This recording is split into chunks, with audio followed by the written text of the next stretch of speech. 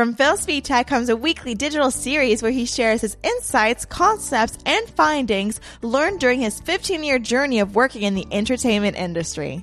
Each lesson offers you a roadmap to overcome the challenges that all artists face on the path to success. Welcome to a Phil Svitek podcast. Hello, I'm Phil Svitek, 360 Creative Coach, and in this episode, I want to talk about the idea that there is no ideal day for creativity.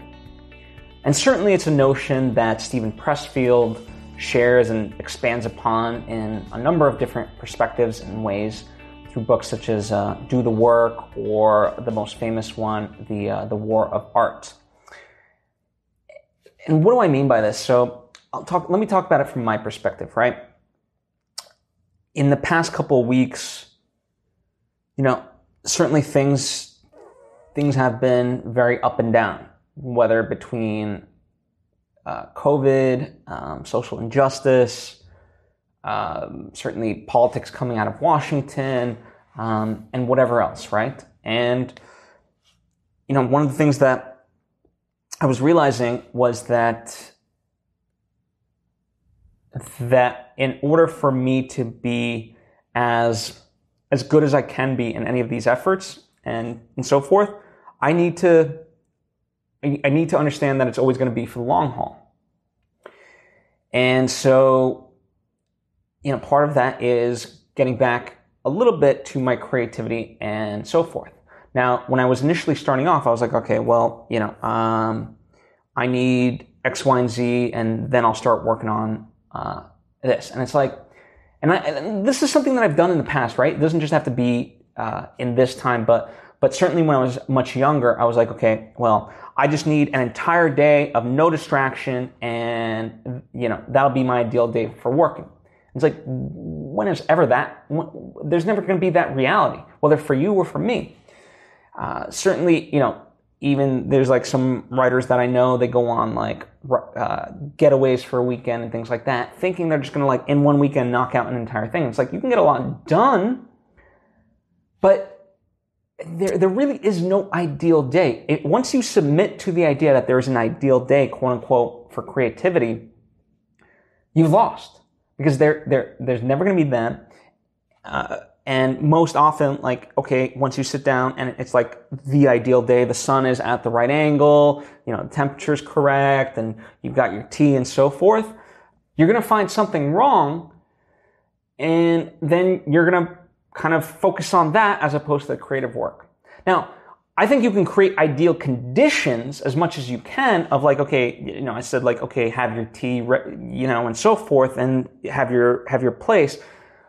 That's all great. That's creating a routine, right? But it really is about that, creating a routine for writing rather than just like glorifying this ideal day to work.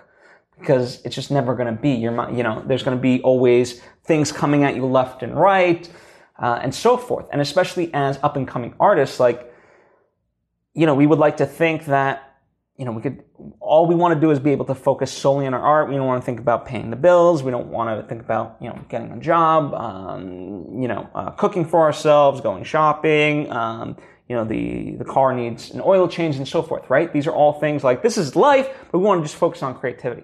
But it's like, you can't escape life. And so you have to make your creativity part of your everyday life rather than trying to fit your life to your ideal creative scenario. And once you start to do that, like once you really start to, and listen, I'm at a point where I'm putting in like just 30 minutes a day of creativity. It's a very small number, but even just committing to that amount of time really kind of has jump-started me and allows me to think more creatively, and just to see results, right? Certainly me putting in 30 minutes a day for a month will do far more, and other people can corroborate this, than like just putting in one single weekend's worth of effort. Because creative endeavors are marathons. They are not sprints. And when you start to think of them as sprints, that's the domain of the amateur, as Steven Pressfield would argue. The true professional commits to his craft every single day without question. And, listen, I certainly don't want to come off as a hypocrite. There's been days I've taken off and things like that, but admittedly in this time, that's been because there were things that were far more important to me in those moments. And I always knew I could return back to my creativity and a routine if I so chose to. And I am, really kind of think about it in those ways, for yourself. Don't just like think of, okay, what's an ideal day for me to work? Instead, create the ideal routine. Okay, I'm going to wake up in the morning and 30 minutes before I go to work, I'm going to do some work, or when I come home from work. And obviously I don't think a lot of us are, going to work nowadays, but theoretically, right?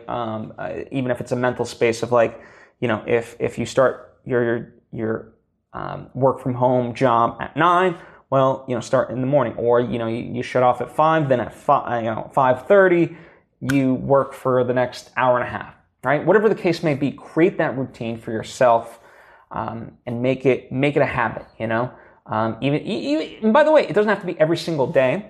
It could be, the weekdays, or even, 3 days out of the week. That's certainly better than just like, even that is far better than just lumping one weekend out of the month.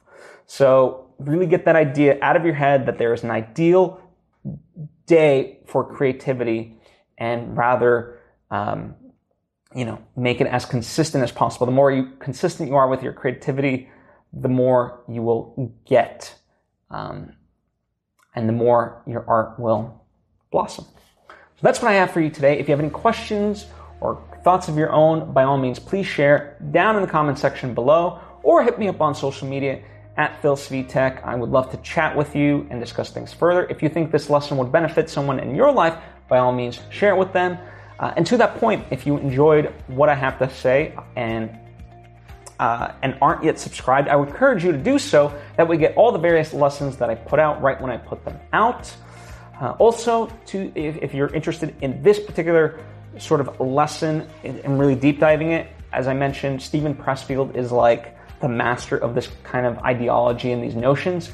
So The War of Art, Do the Work, those are two fantastic books, very easy reads. Check them out. Anyway, I've yabbered enough. Thank you, and I hope to see you next time.